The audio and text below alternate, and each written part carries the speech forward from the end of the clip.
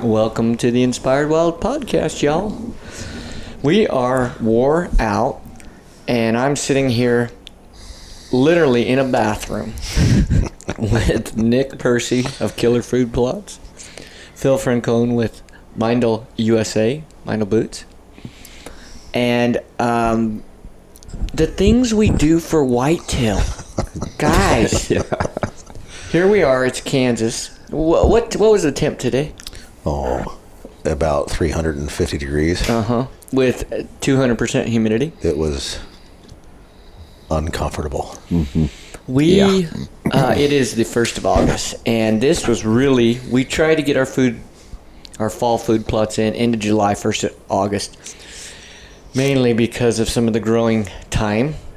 I think this was really more of a, when can you go? When can you go? And it was just all of us trying to coordinate our schedules.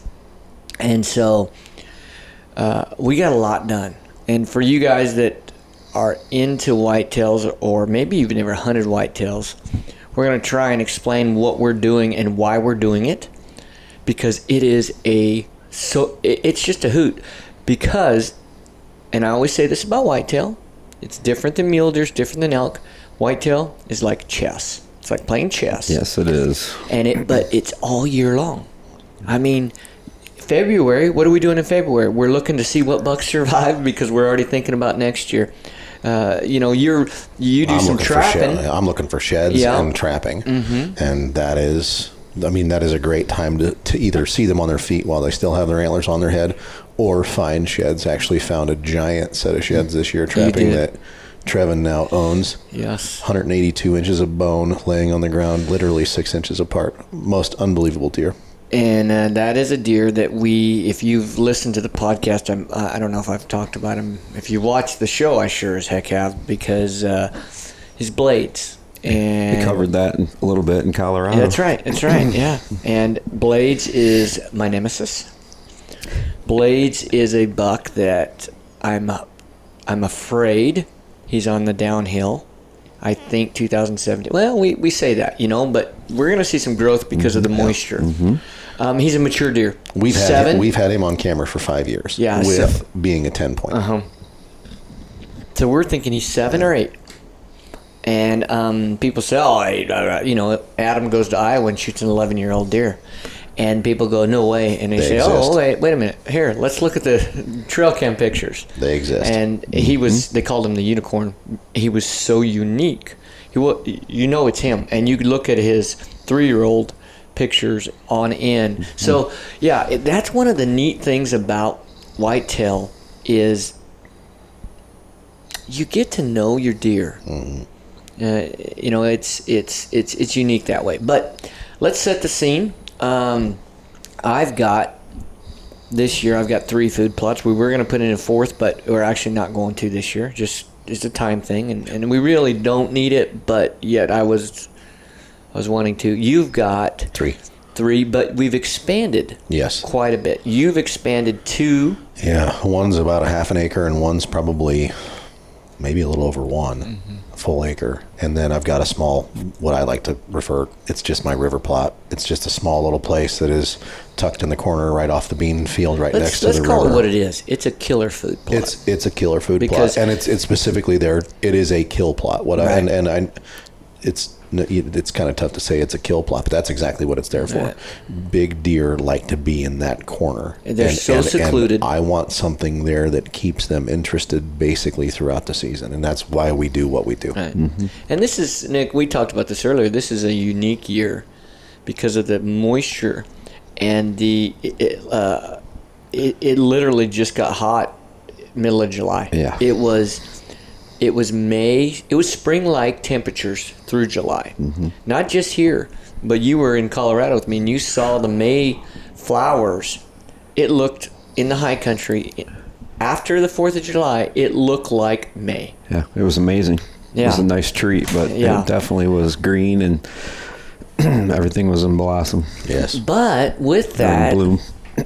we, especially on my place, the farmer couldn't get in and plant corn. So now this whole we're always using food plots to draw them out to as a staging area, whatever. And now their food source is gone. For sure. Game changer. Yes. So we put in that Jenny Gate, that new food plot, and we even expanded it. I was just planning on going down the alley just for, again, a little small something. But then with that being basically out of the loop, no food there. No. The only food is across the river and your beans. Yes. Because Phil sits, we border each other. Yep. And the nice thing about being neighbors with the same game plan is we literally work together. We put our food plots in together. We hunt together. And situations arise where it's hard if you have a neighbor that's just shooting 2-year-olds. Yes.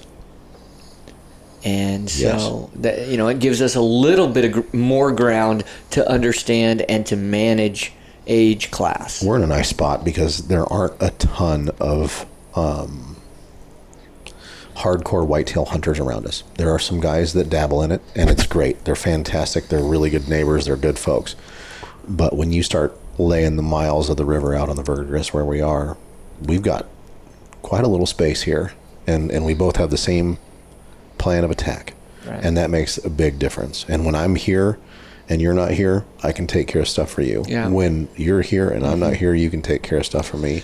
And I'm telling you, when you've got acreages like we've got, you need that partnership. You need somebody on the same page. It's so hard. You just add one more person and now you have two chunks of ground. Mm-hmm. But the amount of help just one person gives you, it's double. It's more than double because I think we get more done. You get a guy who's running the tractor. Yes. I'm on the 4-wheeler behind you if it's just you and I. But today, Nick, I want you to explain a little bit about the setups that we did. And this is cool because you've been to this property, but you've actually never gone out to these food plots. Mm-hmm. You've been consulting with us. You've been teaching us for, this is our 4th year? 4th year. And yet this is the first time you got to get your hands dirty and you changed a few things. Mm-hmm. Let's start with Phil's big plot. And Phil, what are you expecting? Here we have almost that could be farmed. It's big enough. Yeah, it's an area that's big enough. It's 4 acres inside of a great big shelter belt, really, and it's just off of a creek. It's a runoff from a pond up above it, and it's a beautiful little spot. Deer are super comfortable there. I killed a 160 there last year. It is where I have on my property. That's where I have my most action. That's where the deer live. The does are in there all the time, and when come rut, the bucks are strolling through there, and it is one of my most favorite places to hang out. So the thought process this year was, we've always had a little food plot in there, and we've done a bunch of different things. We've done clover. We've even done 2 little food plots, kind of a half or a third acre and another third acre. Trying to set up for wind, right? We had a couple spots. This one's good for south wind. This one's good for north wind. We can get in there and we can hunt really no matter the condition. Right. So that was the deal. Well, last year I had all kinds of visions of grandeur, and we didn't quite get there because there was just a lot of hurdles to get through. This year, I actually had my farmer. I talked to my farmer when he was breaking soil to put in beans before the rain and all that stuff. And I asked him if he'd break that soil up for me so it wouldn't be so tough. And he did. He went in there and knocked out 4 acres. And wow, it's just, that tilled up so nice and looks so good. I'm ready to hunt deer in that spot. It really turned out great. That'll be my main location this year for where I try to set up the most. Now, your access point, and Nick, this is something that you look at. How are you going to access? Yep. How are the deer going to access it? And so you access that. You go on the other side, kind of over a hill, and you have all those cedars. I back in totally. It's kind of so there's the watershed up above, and then the creek that comes down, and there are 2 massive hills, and I'm right on the edge of the Flint Hills, and so basically it breaks into the Flint Hills and goes right down into the Verdigris River Plain. And when you get down into that valley, that really really brings all that deer movement in tight. It narrows all of the lanes of movement, and it really brings them in through there. So it's a pinch point for me, and I've known it since I've bought this place. But it's always been kind of hard to figure out what the deer are doing, because they can come from anywhere. And I think this year, with what we did with the killer food plots, with what we've used, like screening is something we've talked about a lot. That border patrol is going to be huge for you to sneak in there. Trying to get myself in there. So let's say that I'm not doing an all-day hunt. Usually when it gets down to the rut, I'll go sit all day. I'm okay doing that. But if I want to sneak in there in the afternoon, you know, I'm driving all day from Nebraska to get here. I get here and I want to slip in the tree that night. It's almost impossible, because you can see me coming for a mile. But with that screening and the border patrol, man, that has really changed the game. It allows me to sneak in there, be pretty well unseen. You know, it gives me a corridor to get through all of that stuff and find my way in there without bumping every deer on the property. Yeah, and the way we set that up, being able to allow the deer to be in the opposite corner where you're approaching along the tree line. Yes. That'll bring them in, and then we put the teed off walls, and they'll be able to bring them back to you. Yes. And for the listeners, when we're talking about the teed off walls, what we're doing is we're planting border patrol in a T, so that actually one of the legs comes out into the field, creating almost a wall. Mm-hmm. But they can walk around it. Correct. But they don't want to go through it unless there's danger. Then, like we talked about in the last podcast, if a bobcat starts chasing them, or a coyote or whatever, they can go through it. Yep. Talk a little bit about the difference in a 1/3 acre plot and an acre plot or a 2 acre plot. The reason I like small plots is you can shoot any deer anywhere on that plot usually. And in some situations we're hunting a ground blind, but most situations we're in a tree stand. We put the plot in, we find an area that's right, it's got the perfect tree, right? We got a food plot. But with the 1 acre, it's more feed. Do you think it attracts more deer because it's larger? You know, I mean, I think there's a place for each. A larger food plot tends to be a socializing area for multiple deer to visit. So you'll get a lot more doe activity. There's a lot more tolerance because there's more square footage. So you don't have deer on top of each other. They're very territorial, and some does, I call them the red-winged blackbirds. They just have zero tolerance for zero tolerance for other does to be in the area, and even bucks for that matter at certain times of the year. For sure. And so when you give them some room to spread out and work edges, and they can all be, you know, they can all mingle in the same food plot, but have some space between them. Yeah. And what we find with the border patrol and those teed off walls create different corridors within the food plot. It allows the does to coexist without a whole lot of unrest and fighting. Yeah. But what it does, it also forces those bucks to have to go check each one of those openings within the food plot, which does a couple different things. A, it forces them out of the woods. They can't do that drive-by and just kind of scan the field from 30 feet back in the woods. They have to commit. And when they commit, if it allows you to hold that buck on your property longer and in the area, giving you more of an opportunity. And as you mentioned, the chess match, that's something that you and I talk about a lot, is it's, you know, we need the deer and us to go up and to the left instead of we're up in the left and they're down and then the right. And so, you know, that's something that a lot of people struggle with. How about the buck walk the opposite side of the field the entire length, and we were just willing him to come across the field to us, and he wouldn't. And those teed off walls forced the deer to go end to end, right, back and forth through that field, and then you can set up on the ends of those tees where they're going to come around the corner, and now all of a sudden you're within bow range. So you're controlling movement. You're creating that social hangout. Yep. Your prime forage, let's not forget that, especially in a year like this year on the property I'm hunting, which is my buddy Travis McKenzie is one of my best friends.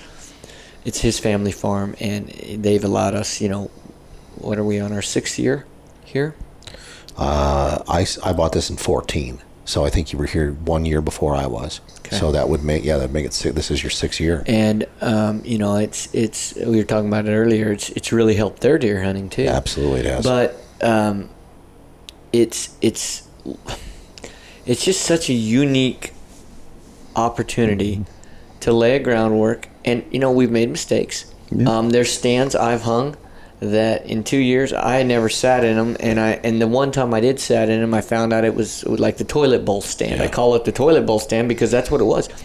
I don't care what wind you had, there was a toilet bowl in there because of the predominant wind mixed with the thermals, and you got winded every way, but every way a deer could wind you. And so we finally just pulled that stand down because you can't hunt it. We made mistakes planting food plots. Yeah. We made mistakes not setting up a cage or something to understand is what we are planting growing. Yeah. Because we would come back, and I know I can specifically go back to the very first year we put down food plots.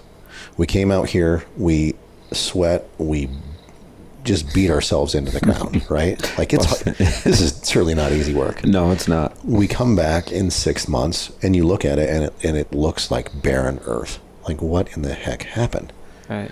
But then you go and you pull the footage, and you're like, wait a minute. We had growth, and we had deer in here, and they wrecked the joint. Yeah. They absolutely tore it apart. So we've learned a little bit. And I think that's what makes us want to do these things, and it is what makes me want to continue to do it more. I know that we're bringing deer in here. I know that we're bringing habitat and improving the position for these deer to live and enjoy our spot and stay here. Right.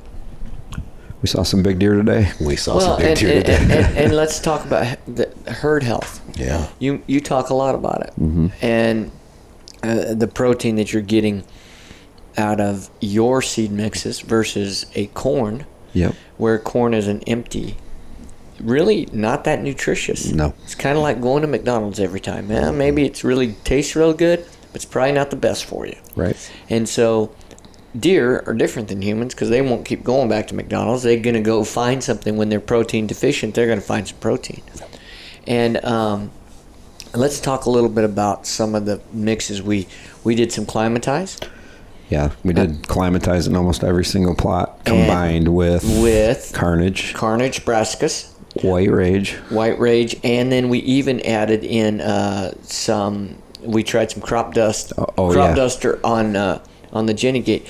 But I want to stop for a second and say, I want to talk through Climatize. Mm-hmm. Talk us through the mix and why these combinations that we put together are essential. So Climatize is a combination of a climbing vining pea, a forage soybean, buckwheat, and one of the KFP radishes. And the reason why it's so dynamic is it has quick growth.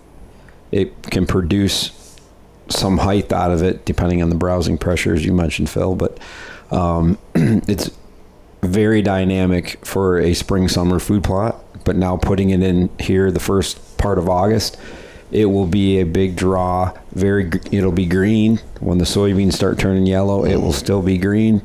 High protein. That is a mix that has a ton of protein in it. And it's very, very palatable. The peas and the beans are non-pod producing, so they're not like your fields of soybeans, but the entire plant can be It's edible. It's edible. And then buckwheat right now, they're just smashing buckwheat. If it's already growing, they're not. I mean, they're eating it to the ground everywhere I've planted it.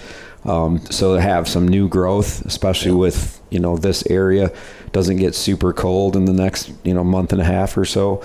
Buckwheat doesn't like cold or frost, but it will grow like crazy and provide that protein, and then those radishes kick in. But what we backfilled with in each one of those scenarios is a high sugar carbohydrate producing food source that come prime time when you're out here hunting or continuing to hunt.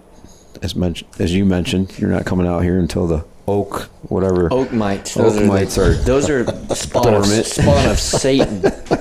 If you don't know what an oak mite is, God bless you, because oak mites are 2 millimeters big, so you don't see them, and they hatch in the oak leaves. They don't have wings, but the wind in Kansas always blows, and so you sit there, and it's just like constant having these little demons blown onto you, and then they bite you, and they make chiggers. You wish for chiggers. Yeah. Yes. When you get bitten by an oak tree. Nobody wishes for a chigger, but in that instance, I remember Trevin and his dad were down here, and they looked like they had chicken pox. And Trevin comes over, he goes, "Have you heard of these oak mites?" And I'm from Nebraska, we don't have oak mites. It's probably a little too cold. I said, "No, I've never heard of them." And he goes, "Well, where are your tree stands?" And we started talking about it. I don't have one tree stand in an oak tree. Every one of his tree stands is in an oak tree. Every stinking one. So he was just, unfortunately, I was ate up. But anyway. A glutton for punishment that year.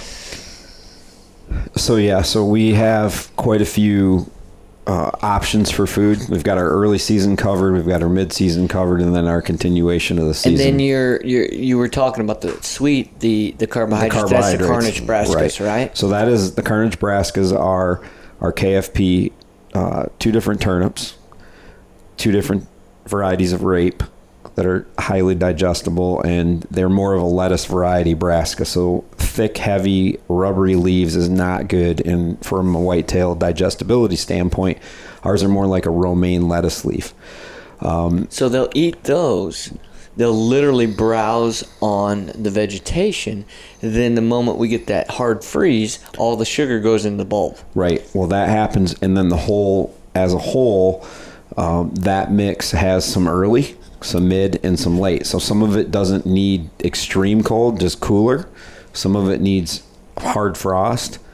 So there's some diversity within the mix of what seems to be the same plant. They're both rape species, or they're both turnips, but they mature at different times and they're edible at different times. So you're not sitting there in bow season wishing you'd planted something else with your brassicas, which happens a lot. The deer aren't even interested in them. So we actually have a variety that allows them to eat, and we have kale, which is always an early draw for the deer in that mix as well. So so that adds to your protein content.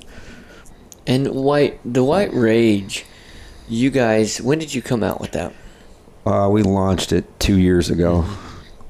Unbelievable. The feedback in the last 2 years is that is the bucks own the White Rage. They literally, I had 6 customers last year telling me that they had bucks come in and chase the does out in October, like chase them out of the plot, like get out of here, this is mine, go find some other food source.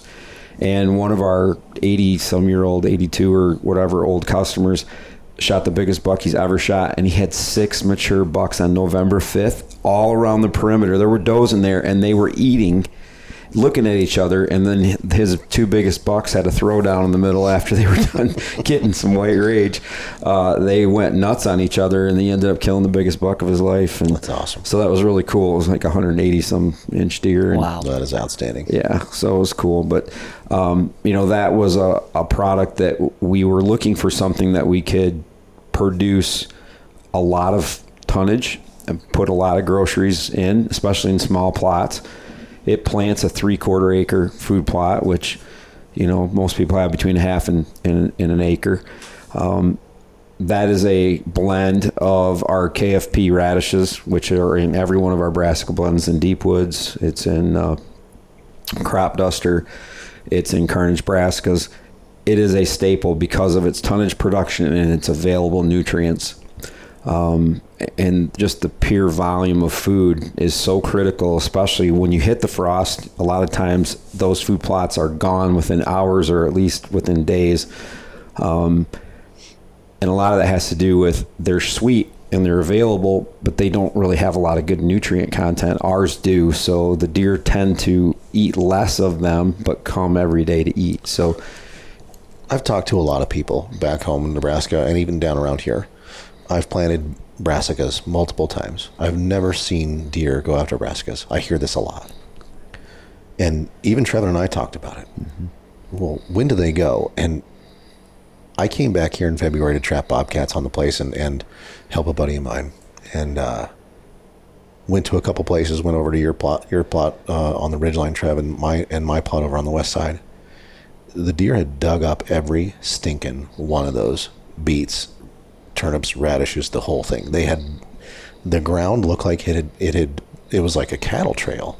It's amazing what happens once it gets cold and you get a hard frost. I think a lot of people just don't go out after that. Yeah. And they don't see what's happening. Those deer want that product. Right. Well, and let's be honest, the first year, deer didn't know what they were. Fair.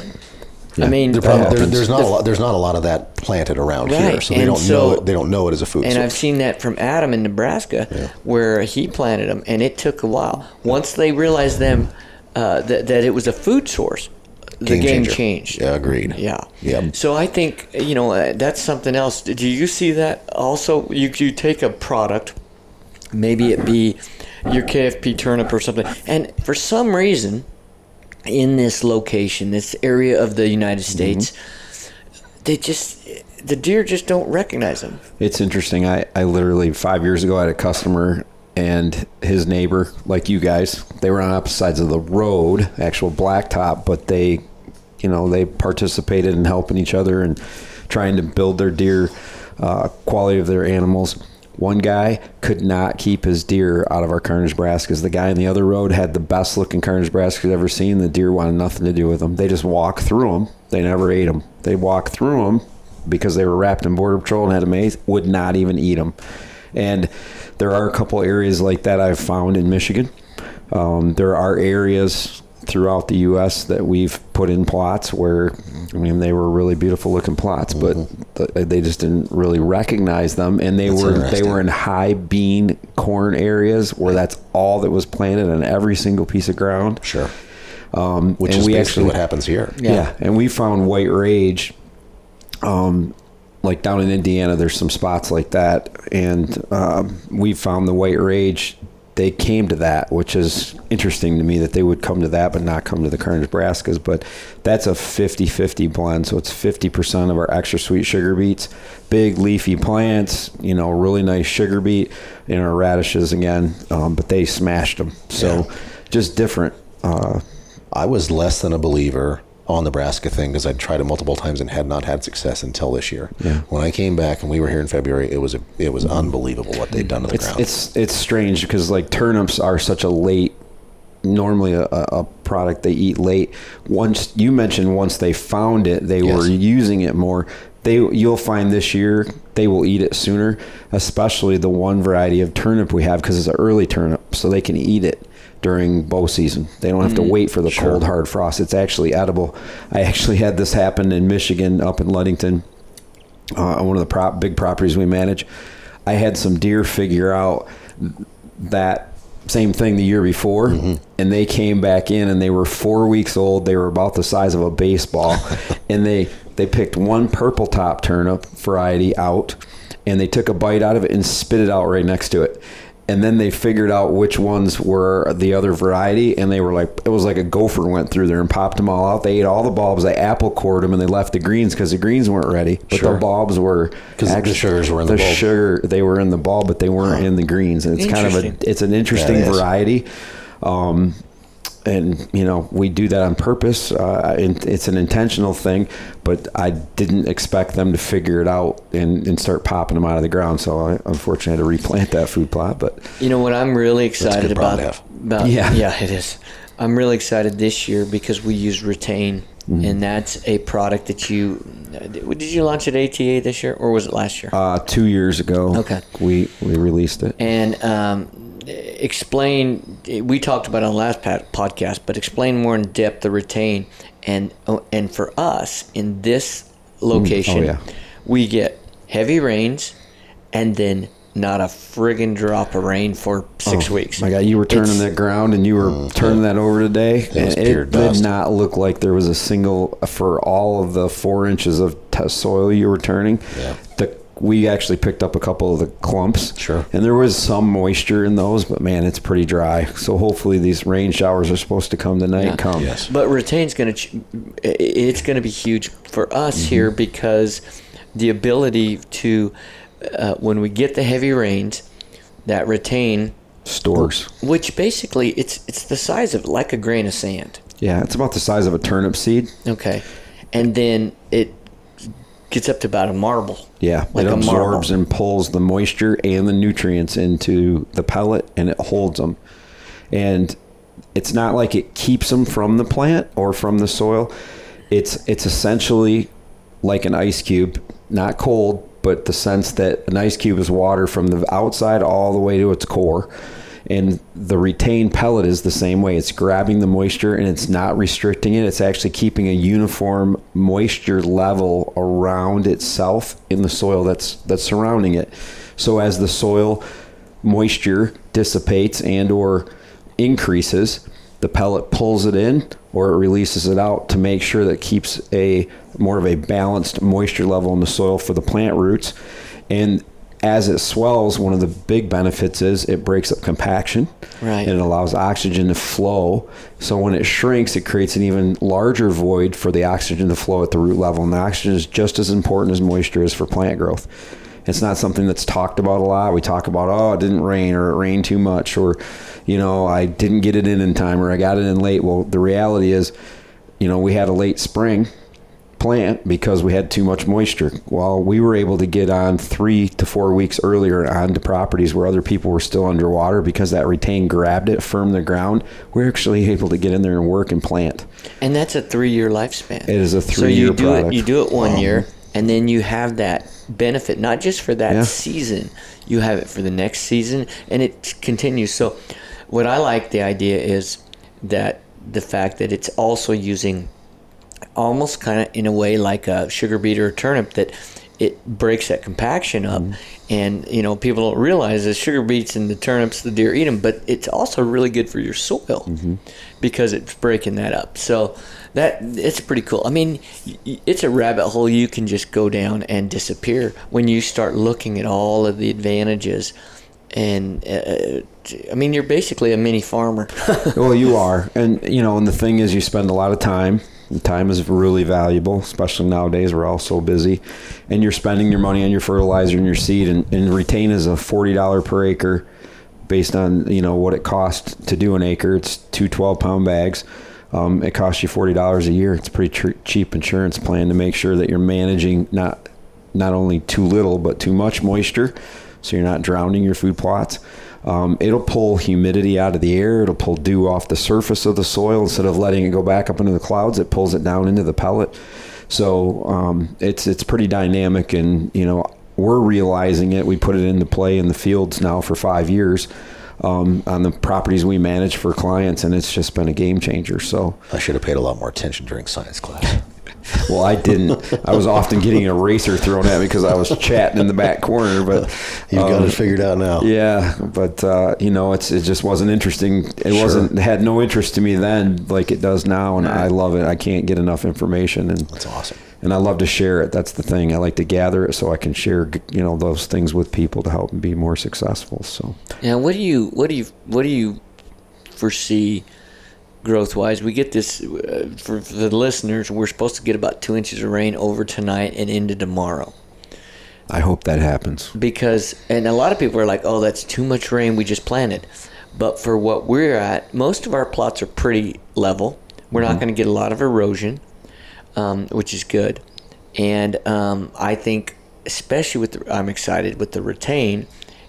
We're going to see that absorption into the soil, and then let's say we don't get another 2, 3, 4 weeks of rain, we're going to still have the growth from the moisture and capitalize on it because we're storing it. Well, and what I mentioned is that retain will pull humidity in the morning. So you get that dew that forms from the change in temperature.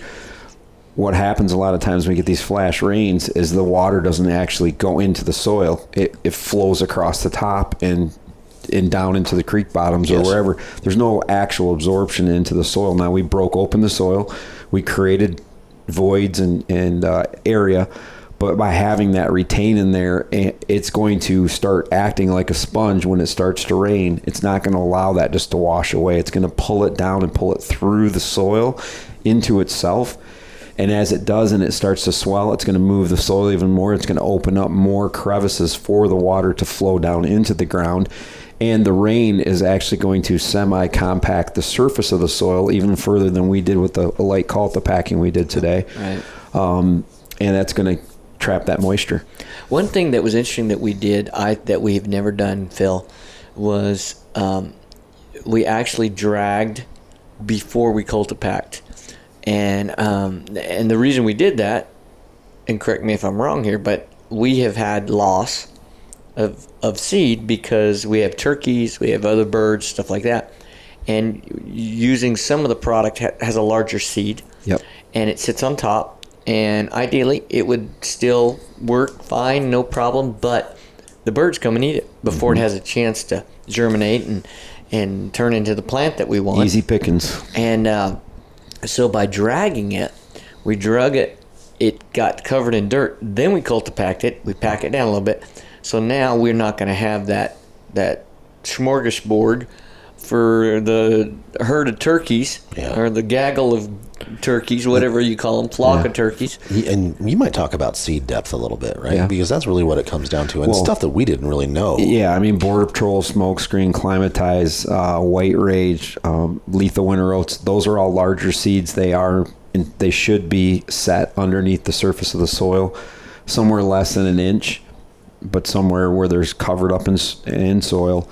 Your Carnage Brassicas, your clover, chicory, our Resurrection Clover, our chicory, deep woods, crop duster, some of those are surface. And you are going to get some loss from birds and such, but they're smaller seeds. You just need soil contact, period. Yes, it's just denting those seeds in. But if you drag those, you end up losing germination percentage, because they are just like the grass and weed seedlings that lay too deep under the ground to germinate until we turn the ground or the rain pounds them out. Sure. That's what happens. They'll lay there till next year. All of a sudden they'll sprout out, at the least. And that was something we didn't know. So this is our 4th year now. Pure rookie food plotter to trying to get a little bit better at it. Understanding and having the equipment to know that this is what you need to do to get this seed at this depth and this one at this depth, and that it's pretty interesting. Yeah, well, and we had to improvise, right? Because we didn't have a harrow drag. Yeah.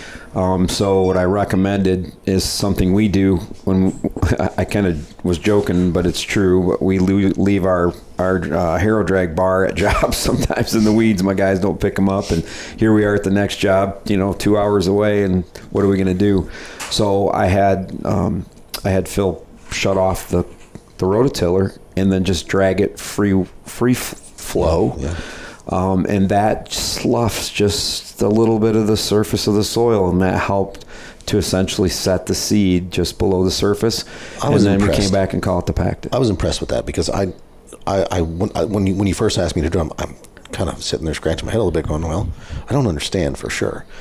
But when you get done looking at your plot, and if you've ever cultipacked a plot, it looks pretty neat. It's all uniform and it's all even.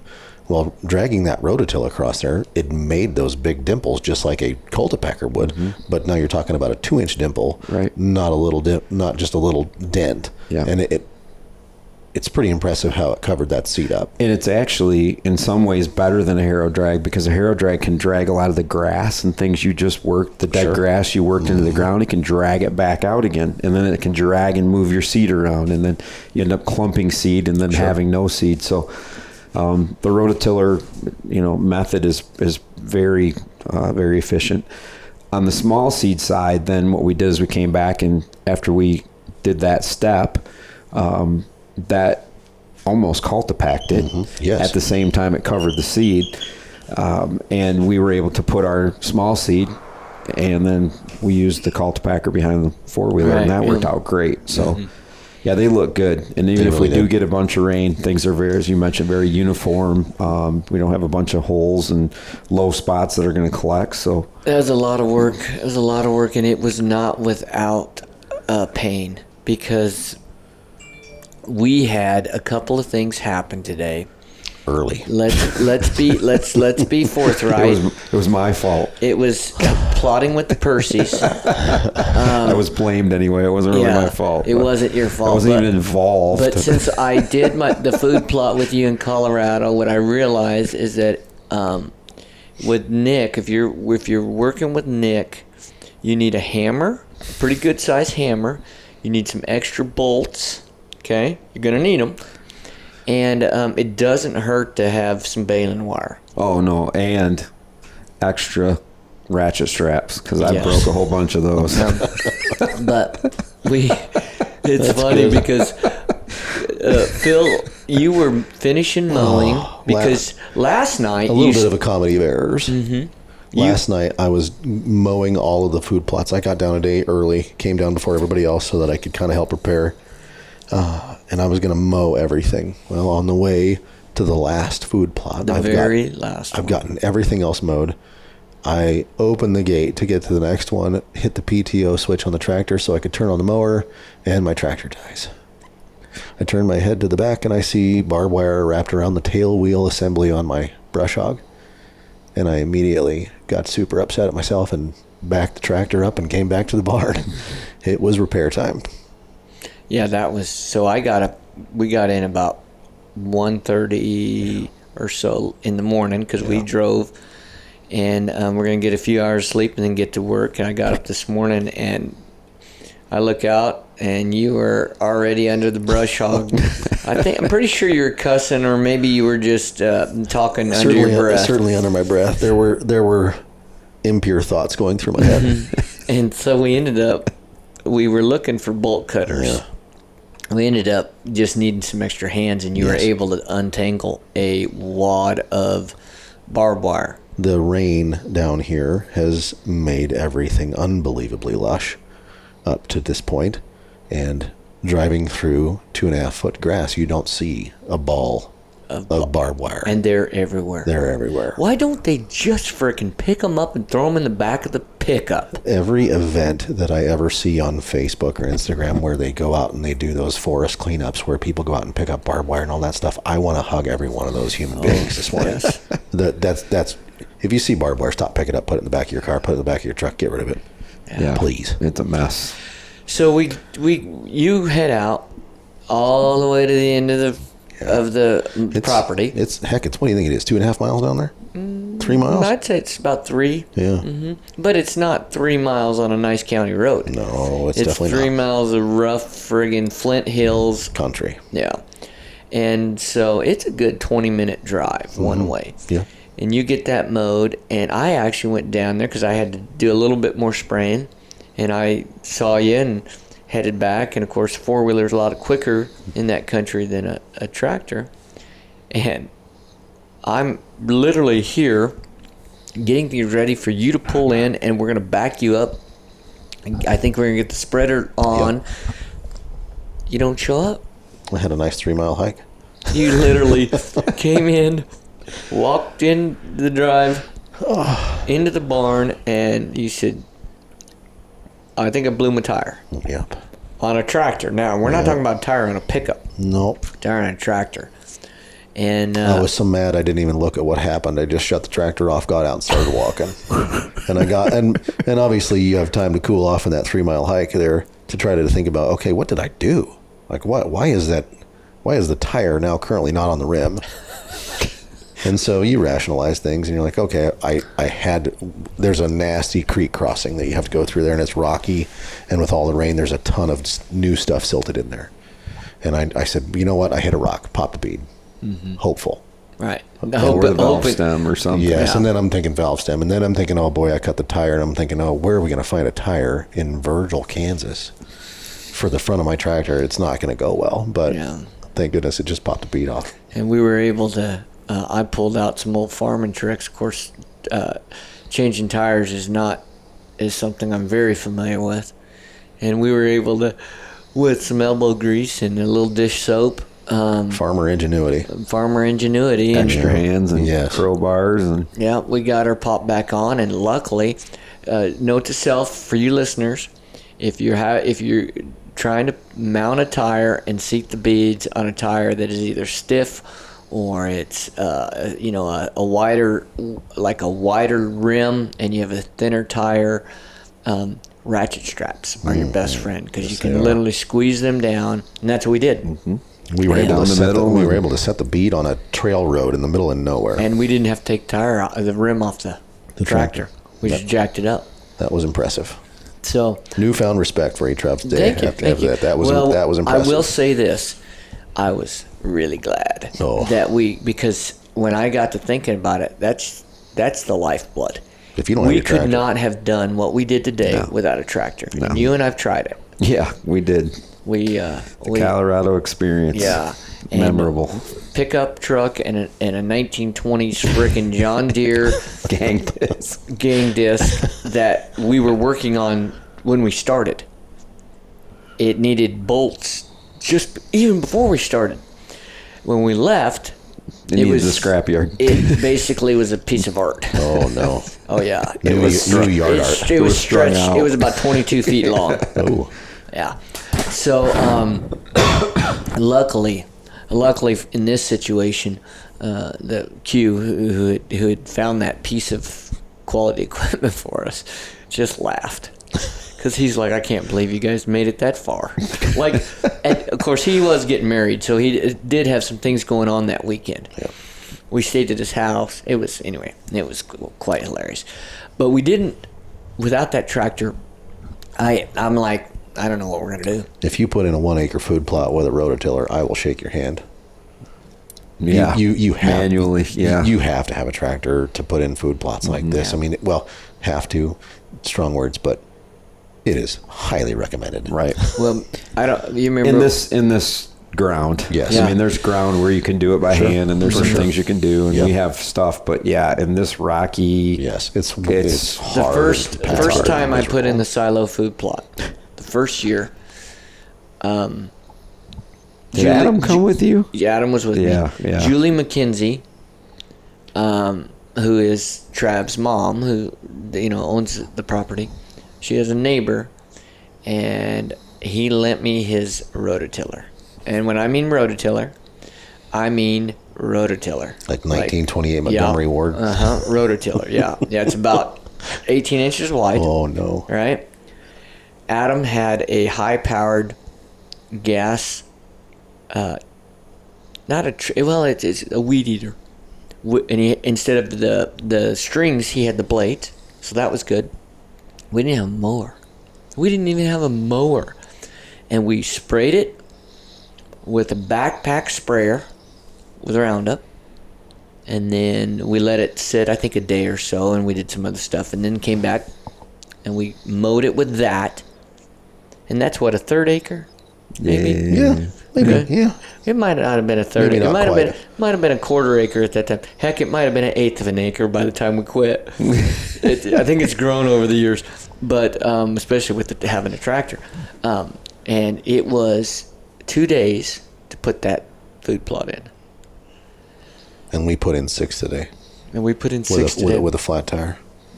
Yeah. That's teamwork. That is teamwork. We were hustling though. We were. We were like the working ants, The passing last. each other in the driveway. One Well, was leaving, we were coming. One was getting water, one's And getting this is the fuel. first year, Phil, talking about our evolution of small-time farmers. This is the first time we've done soil samples. Yes. Legit soil samples. You've taken a few, and we kind of estimated off the ones you had. Yes. And it was interesting to find out that the organic materials, the potassium, all the different things that it lacked, and then we've always normally put lime on every food plot. Yes. And what we found out is we didn't need to. We only needed one food plot. It was my Ridge Lime food plot. Needed lime. The rest of them didn't. That was actually too high. Yeah. And we're going to correct that tomorrow with the KFP Defender because that'll break down that high pH, but that's a problem. I was given advice 100 years ago. Everybody's planted a food plot, right? So I was given advice every time you plant, put down lime. Yeah. Every time. Because it's crazy. Literally, we'll do a soil test for you like we did on your guys for $22. Yes. Yeah, people are buying more than $22 Yes. worth of lime, It's- and And they don't need it. and they're just guessing. You're wasting. Yeah, wasting. And when you start getting above 7.5 like you guys are, that's worse in some cases than low pH. It's harder to get it to come back down. And the KFP Defender is a brand new product for us. We haven't actually even launched it out at we're going to launch it at ATA, but that product is doing amazing things in the soil, and we're going to treat that tomorrow, and we can spray that right in the rain. So Yeah, that's a good thing. Actually, We more will- water is better. It gets it into the And soil. you were telling me you'll even turn around and mix it with Roundup. Oh, I put it in with Roundup. You can spray it after you turn the ground, before you turn the ground. You can spray it on so after you're done flexible seeding. how you can use it. Yeah, and can what be it does for you. Yeah, it's amazing. It breaks down high magnesium, high phosphorus in the soils. It neutralizes either low or high pH. It's got a 1 pH. I was mentioning that to you when we were cruising in the tractor. And 1 pH should literally burn your hands. This stuff is amazing how soft your hands are. It like peels the calluses off, but it doesn't hurt you at all. It's a natural-based product. It introduces healthy bacteria into the soil, which counteract the negative bacteria. Now, when we talk about brassicas, this is year 4 for you guys planting brassicas. Yeah. You're normally, with the brassica planting, you can start to build negative nematodes or bad bacteria in the soil. The Defender is made to break those bad bacteria down without hurting any good bacteria. You're introducing more of an army of good to combat the bad, as opposed to like a antibiotic where you're killing off the good with the bad. And as I mentioned to you earlier, the bad always fights its way back before the good. So we're just constantly replenishing that good. And it has an NPK of 777, so it can act like a foliar fertilizer while it's doing all those other benefits. So, and we put down some Groganics, and what the Groganics did is, of course, fertilizer, but it's also some of the other things we were low on. It gave us the boost we need to get those soils into that healthy zone, if you will. Right. And I feel like this year we did some more homework. You know, took a little time. I came out here and made a whole trip just for soil samples. Yes. Right. And to shoot a turkey. It was an awful nice turkey. Well, it's amazing what you can get done when they shut the road down, right? And you're like, I'm gonna stay here tonight. Should I hunt a turkey? Yeah, why don't you go? Anyway, that's a whole nother podcast.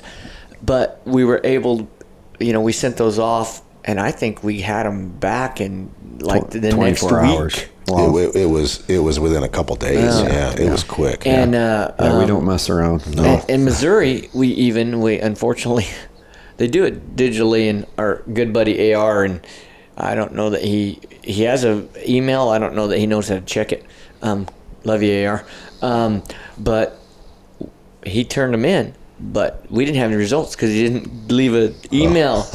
So luckily, Nick was able to do some research, and we ended up finding out what we need there. And I think that's the important part. I think I all too often want to jump in and break the soil.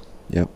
But there's so much we need to do beforehand. And if you'll take the time, take a 5-gallon bucket and a basic shovel. And just go get in. What I did is I went to each food plot and I took about 6 samples from different areas, mixed them together in the bucket, and then I filled my little coffee bag looking deal. KFP soil test kit collection envelope, and wrote on which plot they were, filled out the paperwork, put it in a box, and shipped it off. Next thing I know, it is amazing what you learn. Yeah. And it is amazing how a piece of soil that is maybe a couple hundred yards from another one is so unbelievably different. Yeah. Yes. Yeah.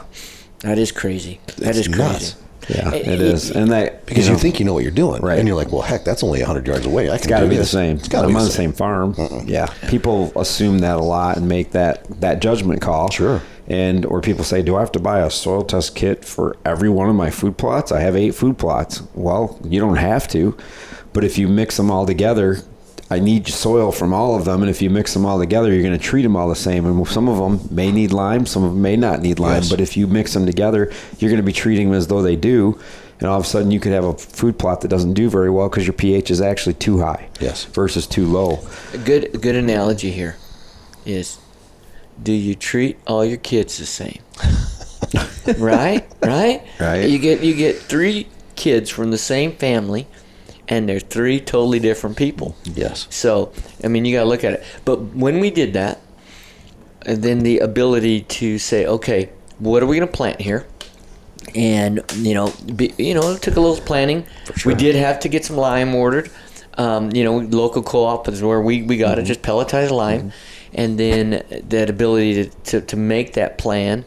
And then when we were ready to work, without the breakdowns, of course, but it was solid. Yeah, we knew what we were going to plant, where. Yes. We had all the Groganics, the beauty of, and we didn't really expand on that in the last podcast, but the cool thing about Groganics is it's not just like your standard fertilizers, delivering NPK, nitrogen, phosphorus, and potash. Those are 3 major ingredients that'll show up on your soil test kit, or your soil test results, I should say, of how much you need to add, where your levels are at. But Growganics goes beyond that. And when we created that product, we added micronutrients, because micronutrients are a common part of the plant growth, or important to the plant growth. And it's not something that you're measuring in a soil test kit. It certainly isn't available in that synthetic fertilizer. We also have healthy bacteria.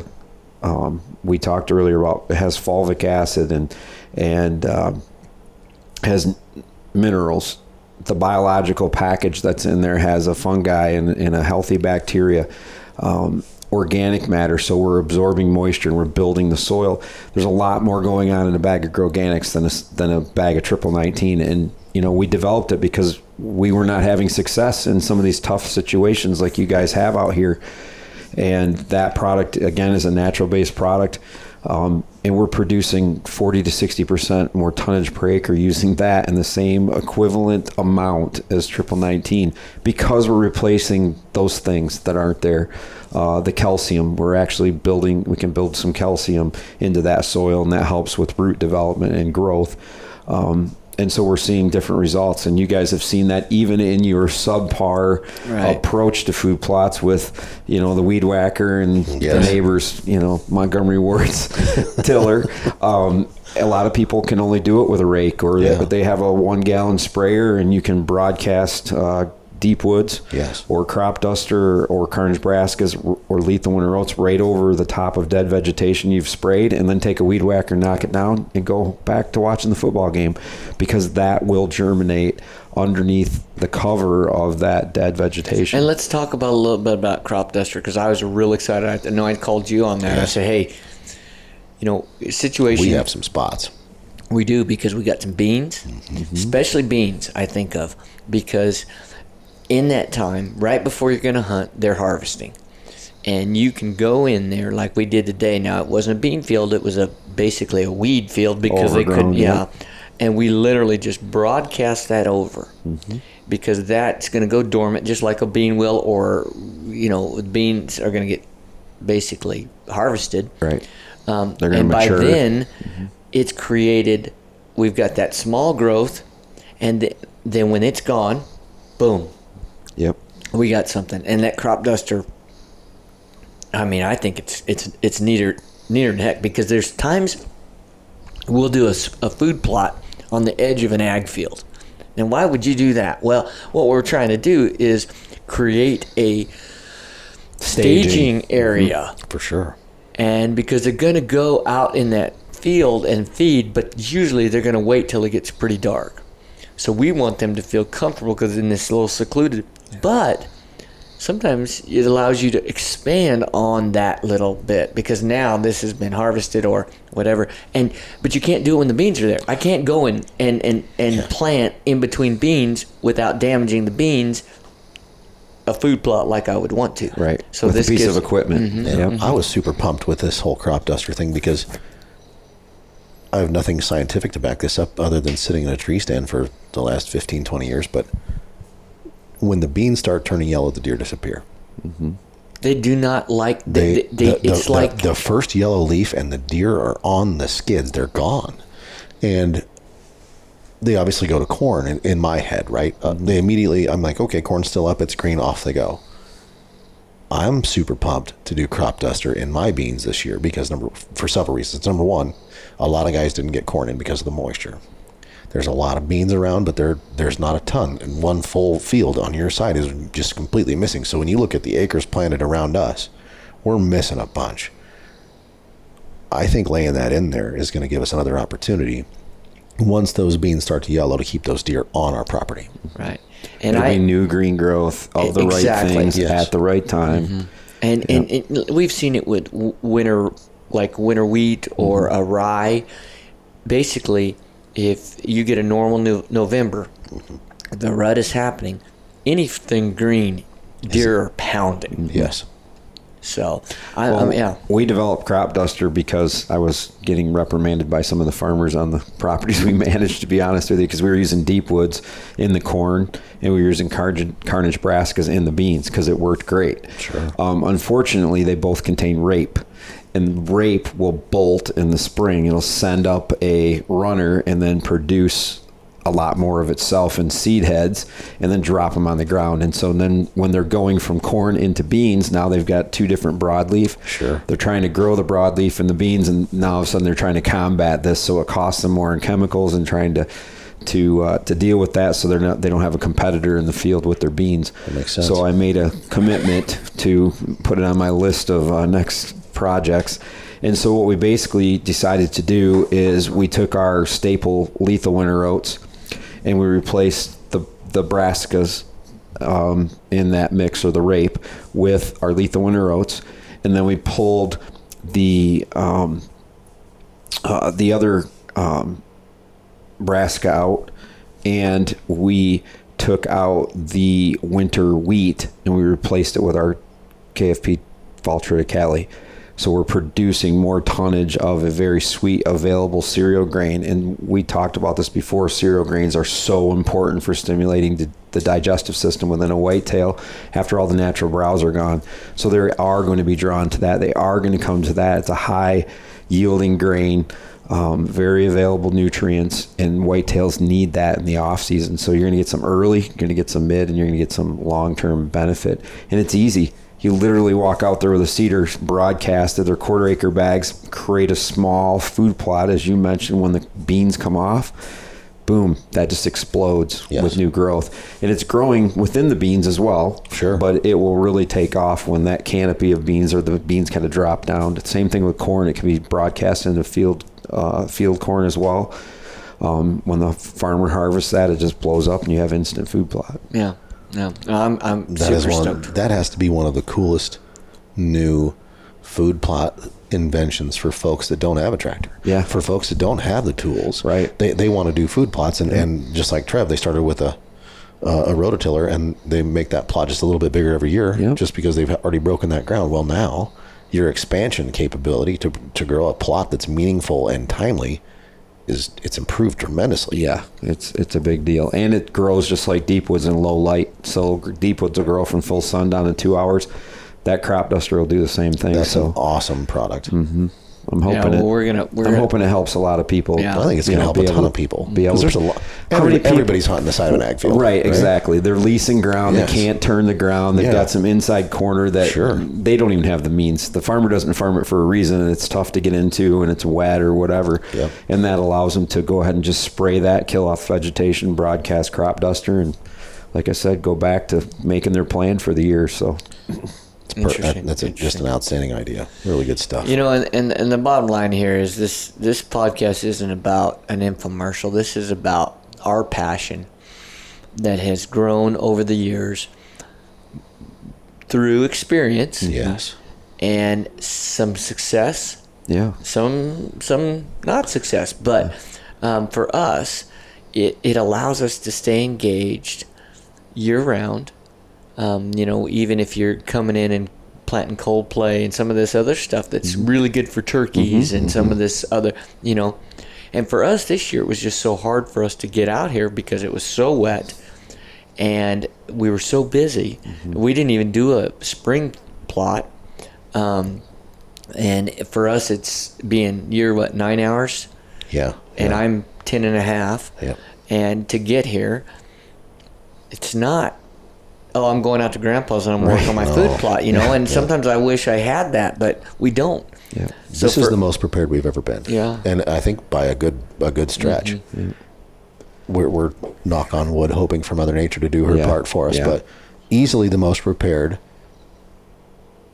even with all the difficulty. We really my cattle were locked up yesterday morning. I didn't even get to leave until 12:30, 1:30.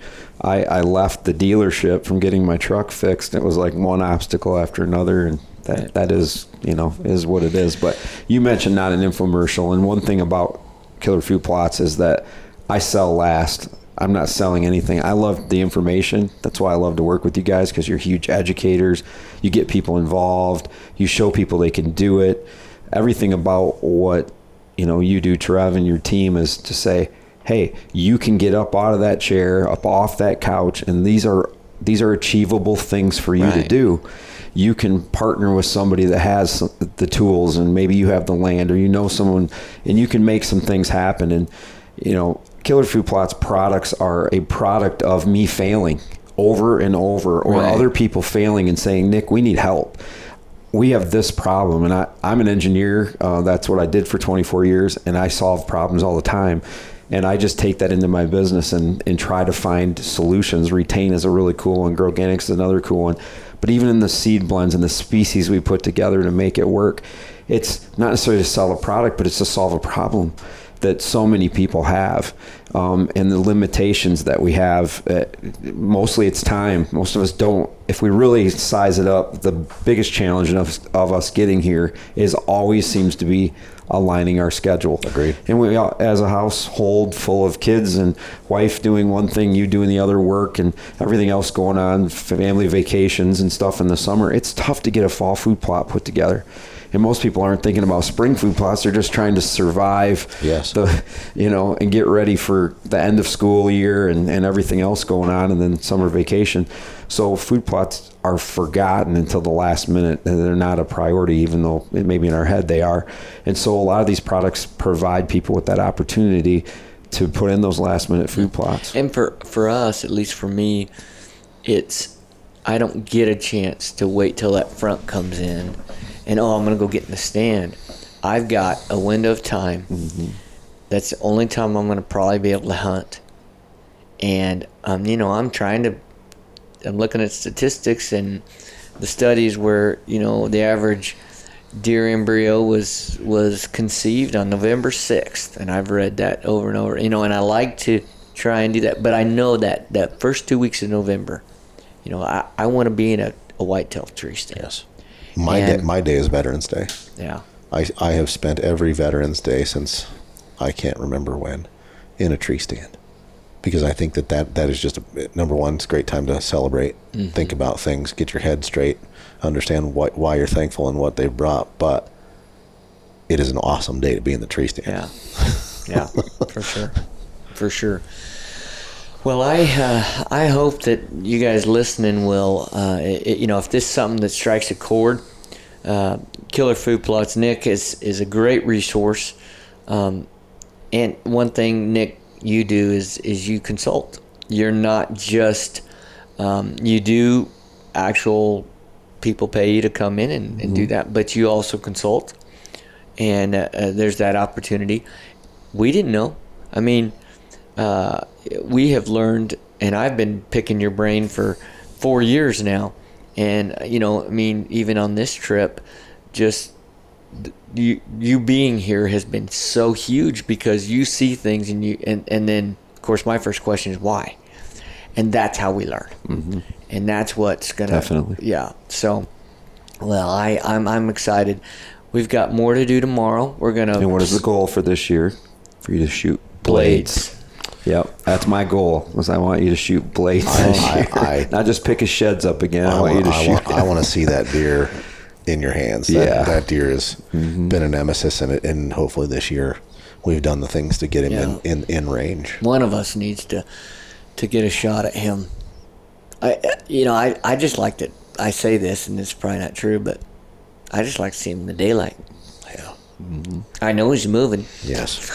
Well, we planted Border Patrol on several of the plots with screens and, to help us not only access and get in the stand, but hopefully to force the deer to move around more in those. So, because that helps to create that security and wanting to move during daylight hours. So, I'm pretty confident it's going to happen. I was really fortunate last year to kill Brutus. And awesome deer. And we've been watching him, and he wasn't the top pick. Blades held that for a little while, but he had personality. That was a cool deer. Yeah, that was a cool deer. And just to look over and see him walking up that alley, and and then literally everything. It was just everything was right, and yeah, it makes it all worthwhile. And there's other times. It's the year before I shot a deer that probably wouldn't score 130 inches, but he was a bully. He was old. He's that genetic we've had on this place where we're getting these big crabby clawed deer, and they're just mean disposition. Heavy antlered. Heavy antlered. Heavy attitude. But not much for antler growth. No. They're massive, but they just don't do a lot from time length. 260-pound deer, Yeah. and big, just a horse of a deer, and so I was excited because one thing I think maturity has brought is the appreciation for a deer's age, and to kill a mature deer is a trophy. Yeah. Just Well, for that, sure. just being able to do that. Especially when you've watched it grow up for 5 years, right? Yeah. And to me, and I've told this to a ton of folks, but hunting is awesome. All of this that leads up to it, the chase, the chest, like you said earlier, setting game camps, doing the food plots, watching, learning, understanding, seeing deer grow, and then determining that deer is now something that you've got on your target list. Man, that's a lot of fun to do. Yeah, it is. Yeah. I mean, it really is, and I think that's what hooked me. That's And exactly what hooked me. well, and I started out where I went with an outfitter, and they held my hand, and they walked me to the tree, and I climbed up the tree. I had no idea what would come by. I had no idea what was in the area. I had no history. And a while back, I said, I don't want to do that anymore. Not that I have a problem hunting an area I'm not familiar with. For sure. But there's something about being in the story. Mm-hmm. And, I get to hunt with Steve in Iowa. And I'm excited because he has that. And although I don't have the 4 years prior, he's going to be able to bring me into that and show me and take me into this storyline. And I get this amazing privilege to go climb up in a tree. And then, I'm sure he's sent me a couple of trail cam pictures already. Yeah, he's got some great deer in the area. And so... But it just is something, especially about a place when we first came here, and I went over to that neighbor's to get that Montgomery Ward tiller, and he goes, man, we just don't have deer here anymore. And that first year we had King. And that deer was nuts. I mean... That deer was 185 inches easy. And I had an encounter with him. Could have shot at him at 50 yards and didn't feel right. And his doe... I had him at 90. Yeah, his doe was coming right up to me. She stopped at 50 yards and just went and looked right up at me. Yeah. And then she turned around and just backed up and walked off. He never even looked up. I mean, he didn't know we were there. He's just keyed in on that yearling doe that's, in estrus, and he's not leaving her at all. And he just followed her down. And I never had a clear line of shot. He was only 30 yards away at that time. I never had a clear shot. But just that encounter, number one, I have it on video, which is really cool. Mm-hmm. But number two, I have all those trail cam pictures and all of that stuff and all of that anticipation that led up to that event. And to me, that was special. It is. Getting when at any moment that deer or a deer like that deer can come around the corner, it's exciting. I have a beautiful straight 12, really wide main beam deer hanging on my wall in my living room right now. And it's a deer that we had multiple encounters with, both Trev and I. Trev actually drew on him and probably had just as good a shot at killing him as anybody. He's a 174-inch deer, and biggest deer I've ever killed. Actually, the very first deer I killed on this property, and that was a pretty emotional moment for me. Right, it's my own ground. I finally own my own farm, and have that opportunity to do something like that. Knowing that deer was there, knowing he existed, knowing the encounters, the stories, all of that stuff. That's where it's at for me. Yeah. And that was even special for me because having the encounter and then having Phil been able to shoot that deer and a quick kill and then the text of and I get this cell phone text of this rack laying in the autumn leaves, and it's undeniable who that deer is. Yeah. And that was a pretty good moment. So it was I awesome. think that's really what it all boils down to. Why we No do this. doubt. Why do we do this for these stinking little deer, that we look out now, and now they got their summer coats on, but it's just around the corner. Yeah, it is. Getting close. Coming quick. Yeah. It's fun watching them. They're starting to really get to the point where the antler growth is going to start slowing down. You can see, I mean, we've had some deer out in the beans here the last 2 nights. There's some really nice looking deer around here, and they're kind of starting to come to the end of that growth cycle of their antlers. It won't be that long, and they'll start getting rid of that velvet. Mm-hmm. Yep. Well, the month of August, early September, depending on where you are in the state, it's prime time for fall planting. So it's time to make it happen. And you've got the whole month, but, the further south you go, they don't start planting till September, but September 1st usually. Yeah, But we're a little further north than Missouri and Kansas, pretty similar. Nebraska. yeah, we're hammering out plots in Michigan, that's for sure. I can imagine. Well, it's we got some work to do tomorrow, and then we're jumping in the truck and heading to Missouri, doing the same thing there. Yep. And kind of making a bonsai trip here. But it's always great. And as always, thanks for listening. We will keep you posted as the season goes, and keep you updated. And hey, go find your wild. Embrace it. God bless.